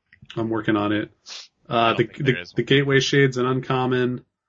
Yeah, I mean, it's tough. And it's an activated ability, so it doesn't work with the Orzhov ability. Extort, no, it does not. But I mean, yeah, it just depends on what you have in your deck. It could be playable. For the most part, it probably won't be. Just because it is you spend 5 mana to essentially do nothing right away. You still have to pay some other cost to get the effect. And what the hell's up with not letting it be used with mana abilities? Is that because it'd be crazy good in EDH or something? It'd probably just be broken in general, would be my guess. Would it be though? 2 I don't mana know. to cast, 3 to equip? That's really slow to get your Rathalos to make 80 mana instead of 40. Yeah. But I mean, those ramp decks already have a lot of mana to access, so 5 colorless mana isn't that unreal, you know? I guess you're right, man. I mean, I think they're just trying to be safe with it. Yeah, safety, it can be boring. I mean, I don't play Constructed, so I'm not whenever they tone something down, I'm lame. Yeah, they don't want to ban cards, though. I know that. So that's why I say I don't play Constructed, so take what I say with a grain of salt. Yeah. The only other cards spoiled so far are the lands, all the guild gates, and all the dual lands. We don't really need to talk about those. Those have basically the same value that they had in this set. What are you talking about, Greg? They're so different. No, they're exactly the same. Yep. So, I don't know. That's all we've got spoiled so far. We already said this, but I'm getting excited for Gate Crash. Yay. Exciting new set. I'm happy. Do any of these cards jump out at you as standard shining cards, Jeff, for when I have to go play standard next month? Let's talk to somebody else about that. Help me. Enter the Infinite. Oh, okay. Yeah. I mean, for me, the cards that I'm looking at as far as playing standard in Montreal is Gideon. I'm definitely going to have to... I don't know if I'm going to play him, but I need to be prepared for that card to be a real thing. Not positive that that's that amazing, but... I don't know. And then some of the gold cards, like the black-white guild leader, Obsidat. Yeah. He seems very good. If there's any type of ramp deck, which I'm sure there will be, I like Clan Defiance, actually. It's okay. So versatile. Yeah, I just wonder how many decks are going to be playing both flying creatures and non-flying creatures. Well, I mean, who cares? No, seriously. If you're a deck that's like ramping to do big things, it's like you can cast your first Clan Defiance and kill a creature and deal them some damage, and your second Clan Defiance is the one that's actually going to kill them, you know? Yeah, I just wonder if wouldn't you rather just play Bonfire? No. No? Because it doesn't do as much damage. Off the top it does. Well, that's true, but I don't know. No, you could be right. I mean, I like you hearing talk that. about constructed. I know nothing. I think I should just build a Biovisionary deck. That's probably going to be the top tier deck. I can see that. I do like I like the Alms Beast as a what do you want to call it? Like a sideboard card against non-creature decks. Yeah. Just get a 6/6 for 4. Seems good. I don't know if there's a white-black deck that wants that, but you never know. I can see it like an Esper control deck that doesn't play creatures and then sighting into it against like a mirror. That'd be insane. There you go. All right. Everyone would side out their removal. Anyway. This is a limited podcast. Let's shut up about that. Yeah, we're terrible at that form of magic. Well, hopefully I won't be terrible soon, but only time will tell. I probably will still be terrible, but that's how it goes. All right, let's wrap this shit up. Yeah, man. Tell them about all the different ways they can talk to us through the interwebs. Through the internet, you can reach us at eastwestdraftcast@gmail.com for emails. You can go to Facebook and search us up, East West Draftcast. You can go to Twitter and talk to Greg at EW Draftcast. You can talk to me at Jeff EWDC. You can go to our website, eastwestdraftcast.com. You can hack into my computer and leave me little notes. Should totally do that. Yeah. I won't tell you my global IP or anything like that, though. Hint. It's 1. It's not. That's not a thing. It's not 1? No. Well, then whose computer have I been hacking into, Jeff? Jesus's, maybe? I don't know. Seems like a Jesus computer. A Jesus global IP number? Yeah, or maybe, I don't know. I got nothing. Yeah, me neither. Well, thanks for listening, everybody.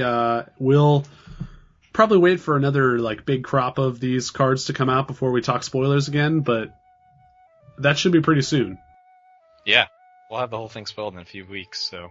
Yeah, I'm getting really excited to draft it and do sealed. I might miss the pre-release. I'm kind of bummed about that. Yeah. I'm going to be in Las Vegas that weekend. I'm thinking about going to play in a pre-release while I'm in Vegas. Do it. You need some practice because the Grand Prix is in Vegas in June. Yeah, I just need practice with these new cards. I always feel better about a set if I go to the pre-release and I play there. As far as sealed and draft goes. Just getting to play with the cards as soon as possible. And I really do want to be prepared for PT Gatecrash. I want to be totally on top of at least the limited aspect of my game because that's the way I got there. If I suck at constructed, that's one thing, but I really don't want to be bad at limited when I get there. Yeah. So I'm really tempted to ditch my friends for 5 hours and go play Magic on a Saturday in Vegas. It just seems so wrong to me. I should be at the poker table or drinking somewhere, but oh well, we'll see what happens. Play Magic. Yep, everybody should play more Magic. Anyway, thanks for listening, everybody. We'll talk to you next time. Draftcast out!